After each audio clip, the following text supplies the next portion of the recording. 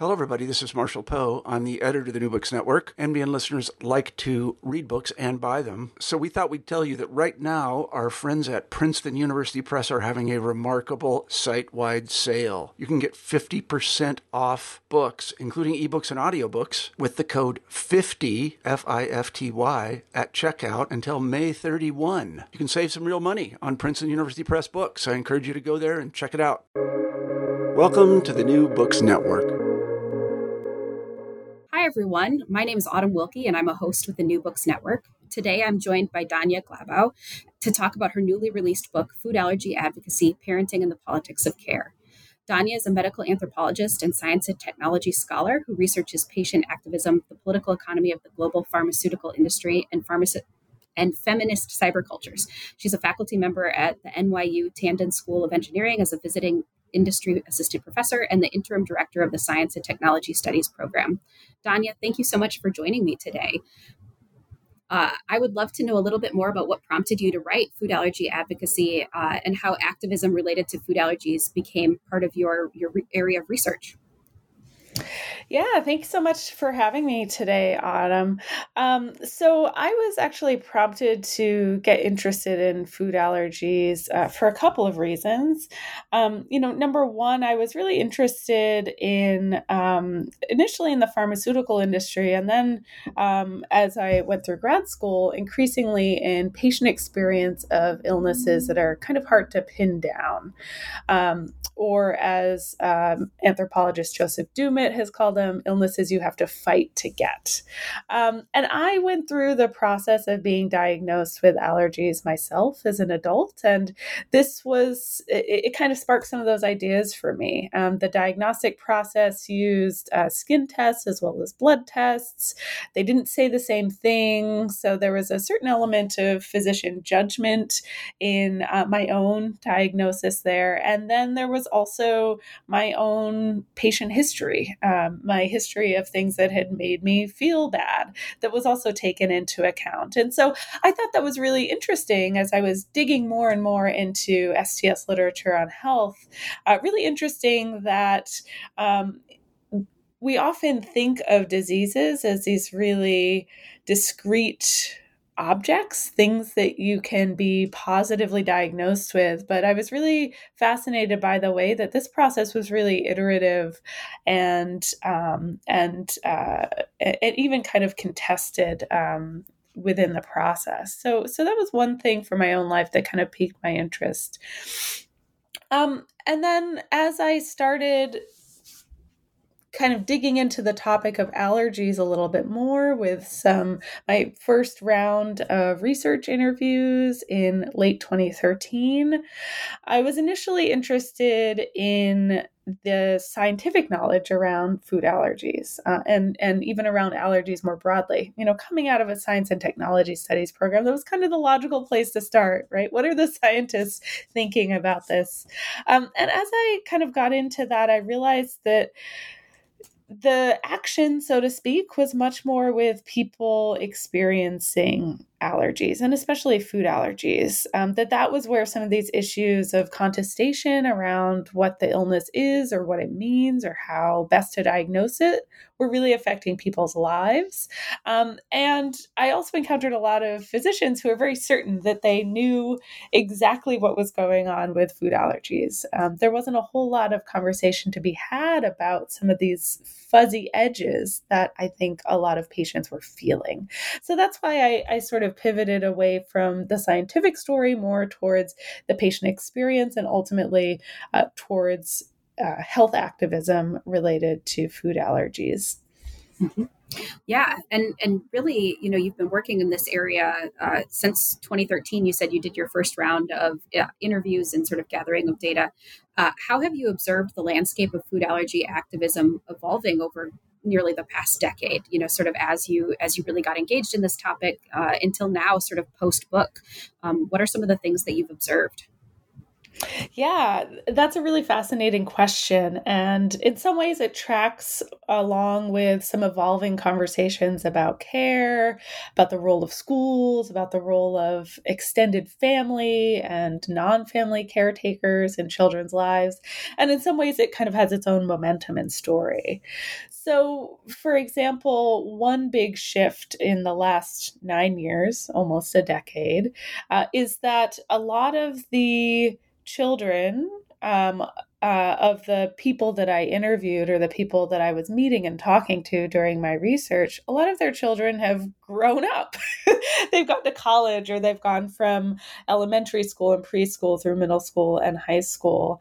And so, one of the things that happened within the food allergy world over this period is that the institutions and the problems that people were focused on really changed. So, a lot of my research and a lot of the book really concentrates on what parents were telling me about the experience of having young children with food allergies, elementary school, preschool, even babies.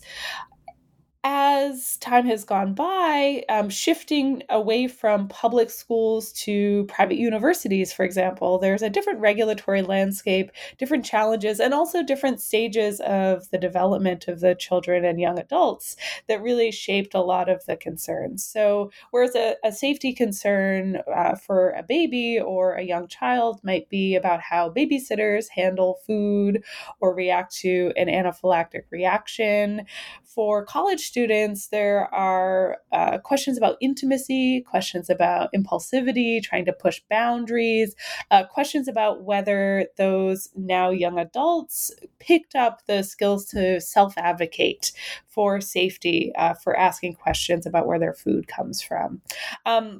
And again, it's also a different set of institutions. Universities respond differently in terms of the kinds of accommodations that they would give for a disability or a health condition like food allergies than elementary schools would do. They are more accountable to the young adults themselves than to the parents, for example. And on a campus like setting, you have different types of spaces and different levels of obligation that a young person would have. Are they required to be in the dining hall? Not really. Is that the most convenient place for them to eat? And should they, in a perfect world, have access to safe food there? Yes, probably. So there's some kind of fuzziness around the ways that regulations translate, regulations around disability translate into concrete on the ground actions.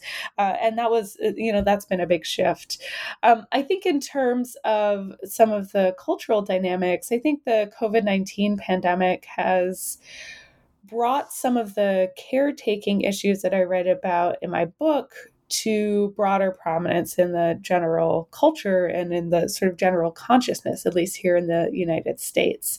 So some of the really acute needs around childcare, not only childcare but an appropriate childcare provider for your child, your family, specific health conditions that your child might have. All of these things have really been heightened by COVID and have been brought to the fore for people who aren't necessarily parents, where maybe they hadn't thought about it before. So it's been kind of interesting to see some of these concerns and struggles around finding the right caretaker that were a huge part of many of the interviews I did, kind of coming to more public prominence in the last couple of years. Mm-hmm. Yeah. And I know particularly in chapter 2, sort of when you're talking about, sort of who's to blame, or, sort of the context of where do food allergies come from? What are all of the sort of like pseudoscience and myth and, like guesses about where this is coming from or what contributes. I know one of the things you talked about is mother blame and sort of the ways that in particular, caretakers, mothers in particular, really are pulled in multiple directions in terms of like needing to provide care, being the first person that people might blame if something goes wrong. Can you talk a little bit about some of those pieces that you really begin to go into in the book? Sure. I think the mother blame one is a really interesting one, and this is one that I'm starting to think about in some new dimensions since having a child of my own about a year ago, and then I'm starting to think about in relation to some potential new research questions or projects. I think since having my own kid, I really appreciate to an even deeper extent, right, this pressure that is put on parents and especially on mothers to be perfect all the time, to always have the answers for their kids, and also the kind of competing pressures that people are under between, for example, family and healthcare providers. Right. So that's one of the big sticking points in a lot of the stories I heard during this research is my doctor tells me to do one thing and I trust them, so I want to do that. But my mother keeps trying to feed my kid peanuts or milk, or doesn't check the labels, or doesn't do X, Y, and Z that I request of them, that my doctor has told me I need to do. I kind of feel this in my bones now in a way that I maybe didn't during the research. And I'm really interested in other areas especially around kind of baby and young children care, where there's this really heightened sense of pressure, right? So the food allergy case is kind of a special case in some ways, right? It's a particular condition that is diagnosable, where there's a particular medical literature, and it's not every child who's going to have food allergies, right? It's maybe about 1 in 8 or 1 in 10 are the current estimates. And so I'm kind of interested in next steps, starting to think about, well, what about those recommendations that are blanket recommendations for all children? How are those affecting parents in terms of feeling a certain amount of mother guilt for mothers, for example, undermining confidence, or conversely, another thing I talk about, the kind of flip side of mother blame is having confidence in your own theories and your own experience, and kind of coming up with narratives or explanations that are different than what you hear from your doctors, right? Are there points in the caretaking adventure, let's say, where the pressure and the feeling of failure is so heightened that it becomes a kind of common point for people to work with these alternative narratives or explanations. So that's something I'm really interested in right now, kind of extending some of what I found and some of what I write about in the book. Yeah. So in the book, you describe bits of your ethnographic process and the ways and the years that you spent really collecting the information that goes into this book, through interviews, through field notes. I'm wondering what some of the various contexts and artifacts that you drew some of your data from, particularly in sort of that field note and, like that process and sort of the scope of where the complex narratives in the book come from. Yeah, thank you so much for asking about this. So, I describe this project as a nearly 3-year multi-sited ethnographic project. So there were kind of multiple phases to the research. The earliest phase, as I mentioned earlier in our conversation, was about 5 or 6 months where I did ethnographic research in a couple of different allergy clinics in the United States, using the parlance of physicians themselves. I was shadowing them. Shadowing is a sort of term they use when they talk about how they train doctors. So that's how we talked about that relationship often. Shadowing a couple of physicians to kind of get a feel for what clinical allergy care looked like. And again, that was both environmental and food allergies. I had the opportunity to sit in on some physician training. So I attended a class for medical residents in allergy and immunology. It's kind of a crash course on clinical allergy, since a lot of their training tended to be very theoretical. So this was like, how do you fill a syringe? How do you mix extracts? How do you do those really practical things? So that was, again, a kind of great background, and I was very lucky to kind of walk into a setting where that was available. But again, it felt like many clinicians I met kind of felt like they had all the answers or felt like they had good enough answers. And the kind of more contested area was with some of the patients that I was starting to meet and starting to talk to. So the kind of next phase of my research was um, reaching out to parents who were kind of leaders in the food allergy advocacy space. So, food allergy advocacy, as I kind of think of it and as I encountered it ethnographically, is a kind of diffuse network of parents, mostly mothers, throughout the United States who are advocating for their children and the needs of food allergic children in general at a variety of levels. So that could be working with a local school on an accommodation plan for their own child, or kind of giving advice to other parents in a local district on how to get appropriate accommodations. That could be at the time getting involved in stock epinephrine campaigns at the state legislative level. So different measures to make epinephrine autoinjectors like the EpiPen more available in public spaces like schools and restaurants. Or it could be helping to build the national network of food allergy advocates. So different things like conferences and email lists and websites and internet forums that connected all of these people working at state and local levels into a sort of loosely coordinated national network, and even international, even building connections, for example, to Canadian or UK-based organizations doing similar work in those different national contexts. So that was kind of how I encountered it, this kind of multi-layered, multi-leveled network. And so my research tried to explore each of those levels to a certain extent. So again, starting out connecting with some local and regional support group leaders, again, mostly mothers, getting involved or building community after their own child had developed food allergies. Talking to other members of support groups or other members of those communities that those leaders came from. I attended some local and regional events. So things like an info night at a public school or a small specialized conference for people in the food industry who wanted to brush up on food allergy safety, all the way up to attending some national conferences. So I attended a couple of national conferences organized by and for food allergy advocates. Again, that sort of allowed them to build these networks of advocacy, connect efforts across states and across localities. These are your typical kind of, travel to a convention center near Disneyland or in a big city out west or something like that.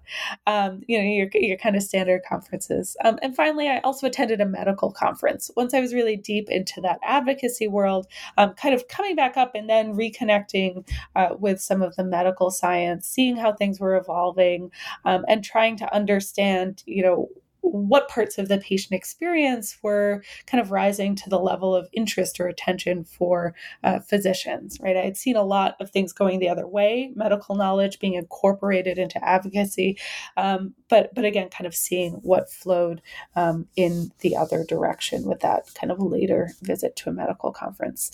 So again, very multi-sided, very multi-leveled, very much a kind of postmodern, you might say, ethnographic exploration.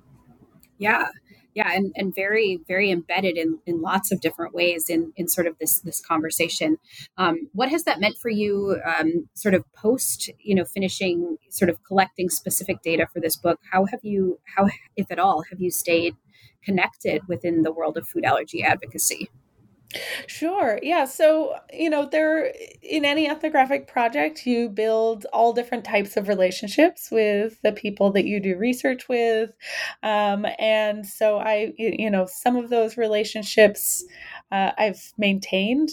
Some of the relationships in the medical community, for example, have become professional relationships.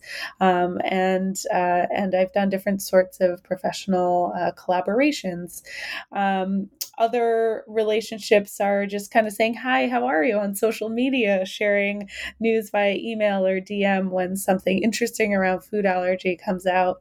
So I would say, the relationships that have continued are as diverse as the people that I encountered.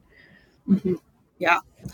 Yeah, which I think kind of takes me into my next question, which really gets into the subtitle of the book, parenting and the politics of care, and sort of diving a little bit deeper into what specifically did your research reveal about parenting and the politics of care in the United States, particularly as, sort of that related to gender, race, some of the different nuances that you really go into in the book about sort of the politics of care in the United States. Yeah, so the way I framed it in the book was to talk about the concept of reproductive politics. And I meant that term kind of expansively. So not only the politics of having babies, right? Reproduction, right? A very fraught set of politics in the current US moment, to be sure, but also the ways that other aspects of building a home and a household and raising children can actually become quite political, more in a kind of Marxist feminist sense of reproductive work or reproductive labor. Right. So reproduction, in my view, isn't just about having babies. It's also about all of the work that we do to maintain a household, to make sure that people are fed, clean, healthy, have a safe place to go in the middle of the day, so on and so forth. And along with that comes the kind of reproduction of identity, social position, privilege through the generations as well. Mm-hmm. And so this is where I start to get into some of these questions of race, class, and gender. So part of what I see as being reproduced through a health advocacy work, like the work done around food allergies, is at times a particular view of the world, which we can map on in various ways to different markers of identity. So I think this is easier to explain kind of by example. And so, for example, a lot of parents told me about how their hopes for their children did not always perfectly map onto what they were able to do with their children. And a lot of this came out around birthday parties. This was something that was very kind of difficult for a lot of parents of food allergic children. And you can kind of imagine why, right? A kid's birthday party is centered around cake, centered around food. Cake has lots of allergens in it. A typical cake will have dairy and eggs. It might have multiple kinds of nuts. If you buy it from a grocery store, it might have some soy flour or other soy ingredients to maintain the texture. So hits a lot of the top 8 or top 10 common allergens that people are often dealing with. And so parents kind of go down this spiral sometimes of feeling like they're not able to provide a quote unquote normal childhood because they aren't able to have a typical birthday party, or they aren't able to have their kids do typical after school activities. And my kind of contention is that some of this anxiety around food and social settings is anxiety or concerns about food. But I think some of it is also about social status, right? It's about having the nice house with a backyard where your family can come and gather around a cake, right? Which is a very classed and very raced reality in the United States, right? Who even has a home or has access to a big park where you can assemble to have a big birthday party with a cake, maybe with a pool, maybe with an ice cream shop down the street, right? That is very much kind of race and class vision of the good life for a family or for a child. A similar, I think, goes for some of the concern about after school activities. Certainly, of course, there are real safety concerns concerns about someone else, like a coach or a babysitter, or a teacher that your child doesn't normally spend time with, being in charge of them and trying to keep them safe with food allergies. But at the same time, right, it assumes that that is going to be an important part of every child's life if that's one of the priorities of a movement, right? And there are plenty of children, in my own rural upbringing. Not everyone played sports, right? There wasn't a big culture of after school activities. You were kind of done with school and then you went home, unless you had a real passion for one of these particular activities. Or we can think on the flip side, right? In underserved neighborhoods, for example, where I live in New York City, part of the push for funding for education is push for after school activities because there's a lack of access in places like this as well. So again, you see some of the concerns and some of the focus in a lot of the interviews I did really kind of focuses on a particular vision of what a typical childhood is like. It's a childhood with big backyard birthday parties with a big cake and kids doing after school activities. But in reality, that is access to those things really is shaped by race and class in the United States. Mm-hmm. Yeah.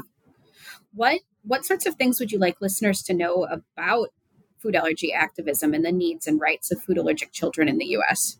Sure. I mean, I think this is a great question to think about again in our current moment when people are really thinking about childcare, right? And thinking about what is necessary for childcare. I think one aspect of it is, taking care of a child or watching out for anyone, child or adult, with food allergies is both very simple and very difficult. It's a lot of attention to detail because of the way that the U.S. food system operates. In particular, there are a lot of additives that you might not expect that are in foods, right? There can be milk and soy ingredients in bread when you might just think that bread would only be an issue for someone with a wheat allergy, for example.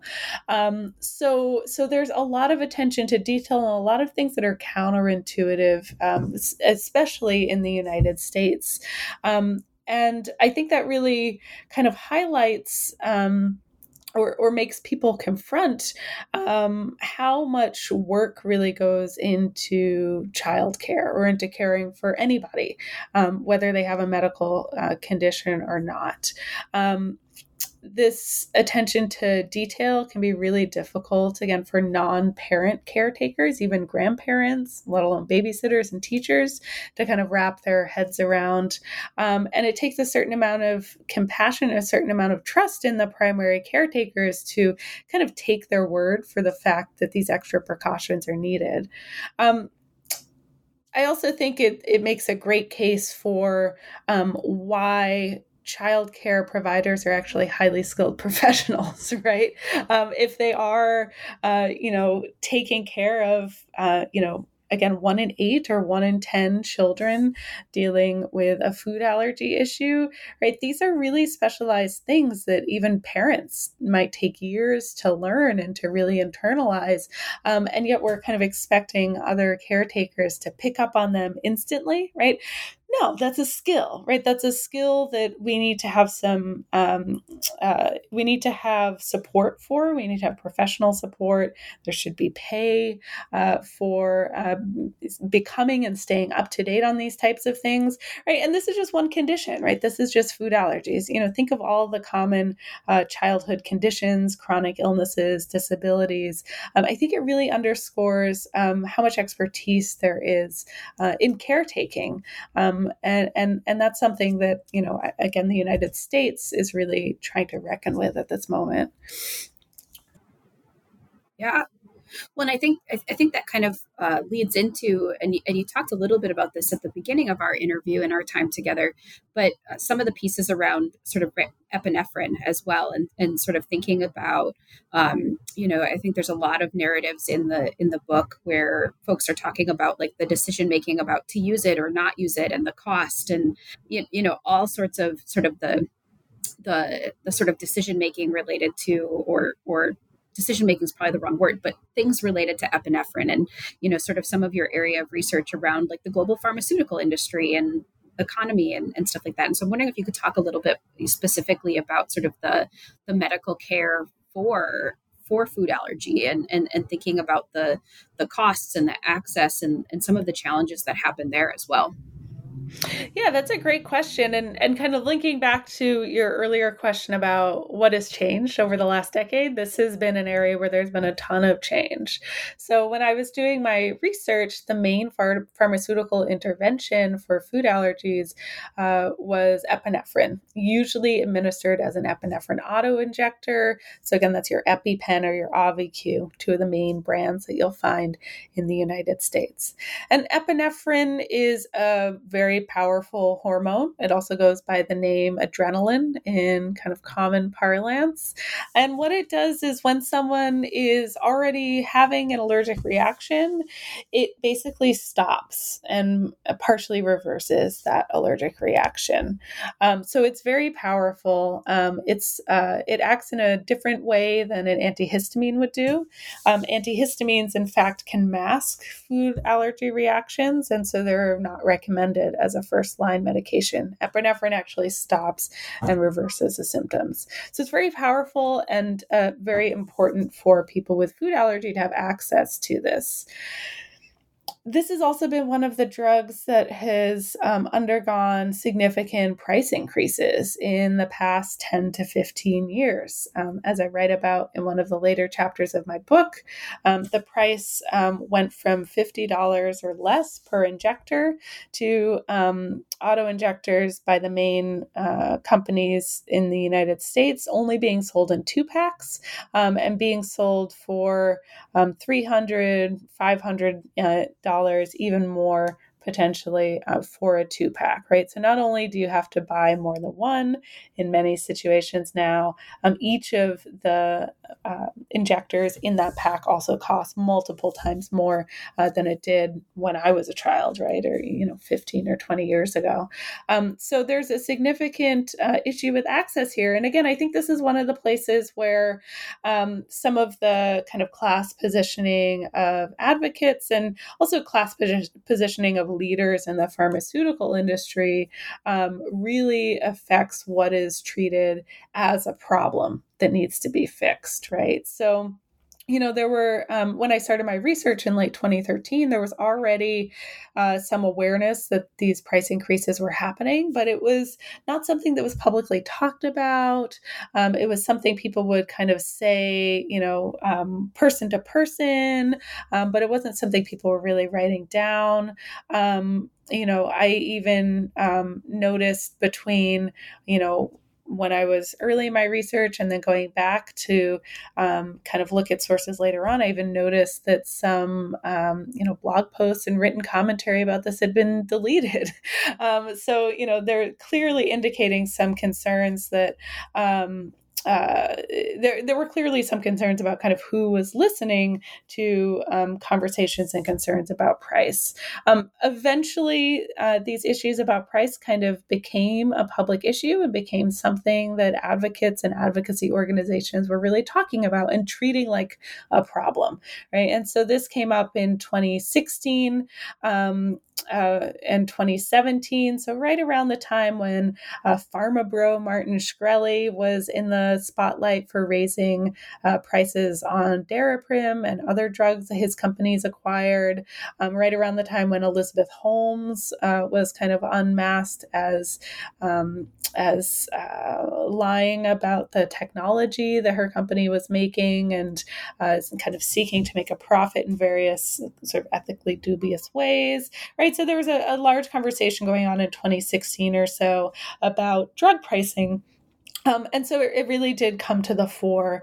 But again, the kinds of solutions that you saw proposed by pharma companies, by large advocacy organizations, were often targeted at reducing the cost of getting epinephrine auto-injectors for people who already had insurance. So things like copay cards, which decrease the out-of-pocket amount that people with health insurance would pay, which doesn't necessarily address the needs of people with no insurance, right? There are various types of charity programs directly from pharmaceutical companies that might cover some of those costs as well, but those are very limited. And so in a country where a not insignificant proportion of people are struggling to pay health insurance premiums or don't have health insurance, the fact that solutions proposed are for people with health insurance, again, indicates a particular perspective on what it means to live with food allergies, and what kind of rises to the level of a problem in need of a solution, or whose problems are in need of solution, right? People with health insurance, but maybe not the best health insurance, are again the targets of interventions like copay discount cards, but it excludes other types of people. So again, that was kind of, that's the kind of 2013 to 2016. But since 2016, we've also seen a great deal of new research, and even in the last couple of years, finally FDA clearance for actual treatments of the underlying disease mechanism of food allergy. So treatments for peanut allergy in particular. And so in some ways, this is a game changer, right, for people who have access to those medications, again, who can afford some of the costs that go along with them. And in some ways, it doesn't change a lot at all. So while you're on these treatments, they're very long-term treatments. They slowly train your immune system to stop having allergic reactions. You still need to carry an EpiPen or an Auvi-Q or some other kind of epinephrine auto-injector. You still need to be vigilant about unexpected sources of your allergen, like peanut, because the treatments work by feeding you very precisely measured amounts of the things you're allergic to. So you have to be careful that you're not ingesting more, at least in the early stages. Again, it's a tool in the arsenal. It's a big change. It's a big change in the science, but there's still not a silver bullet, right? It's still something that people have to live with and manage, and often, again, need help from friends and family members, and in the case of children, from other caretakers as well. And this is maybe another lesson to get back to your last question of food allergy, is that it is something that's easier to manage in community or with a village, right? It's going to be a lot less stressful if you know you have a number of caretakers or a number of friends who can cook for you or for your child, and can do so safely. It's going to be a lot easier if you know that caretakers have the time and are well paid enough that they can be really up to date on how all of these treatments work and the risk that a child might face if they have a food allergy to a common food. So again, I think it really kind of hits home that, we often want to individualize health problems in the United States, but really a kind of long-term communal solution is still, the best game in town for managing food allergies. Yeah. So to kind of close out our time together, what are some of the things you're working on now? Where is your research taking you next?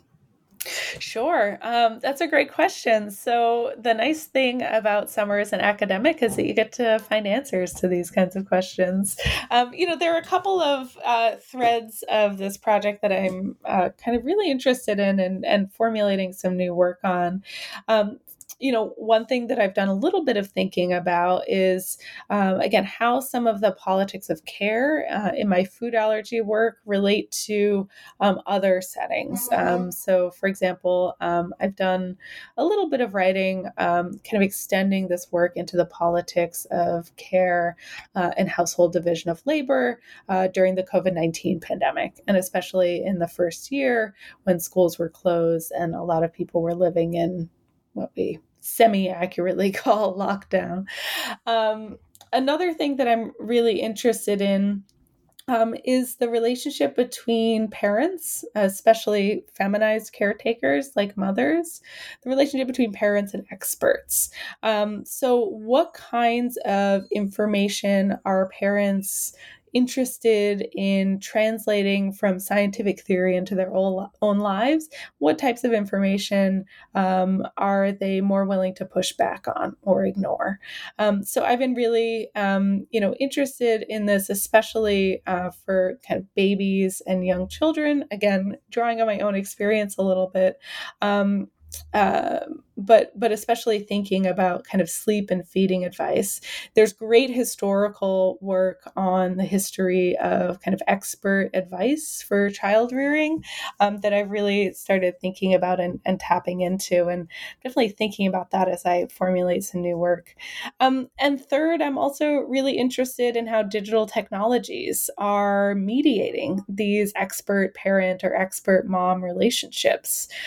So, for example, there are so many apps that you can use to track your baby's feeding or to teach you how to teach your baby to sleep.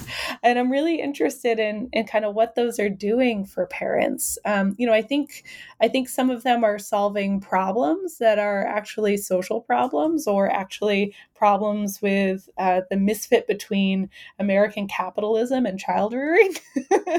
I think there are some issues around the sort of pace or the time that parents are required to work, even when their children are very young, that a lot of digital technologies are trying to fix, for example.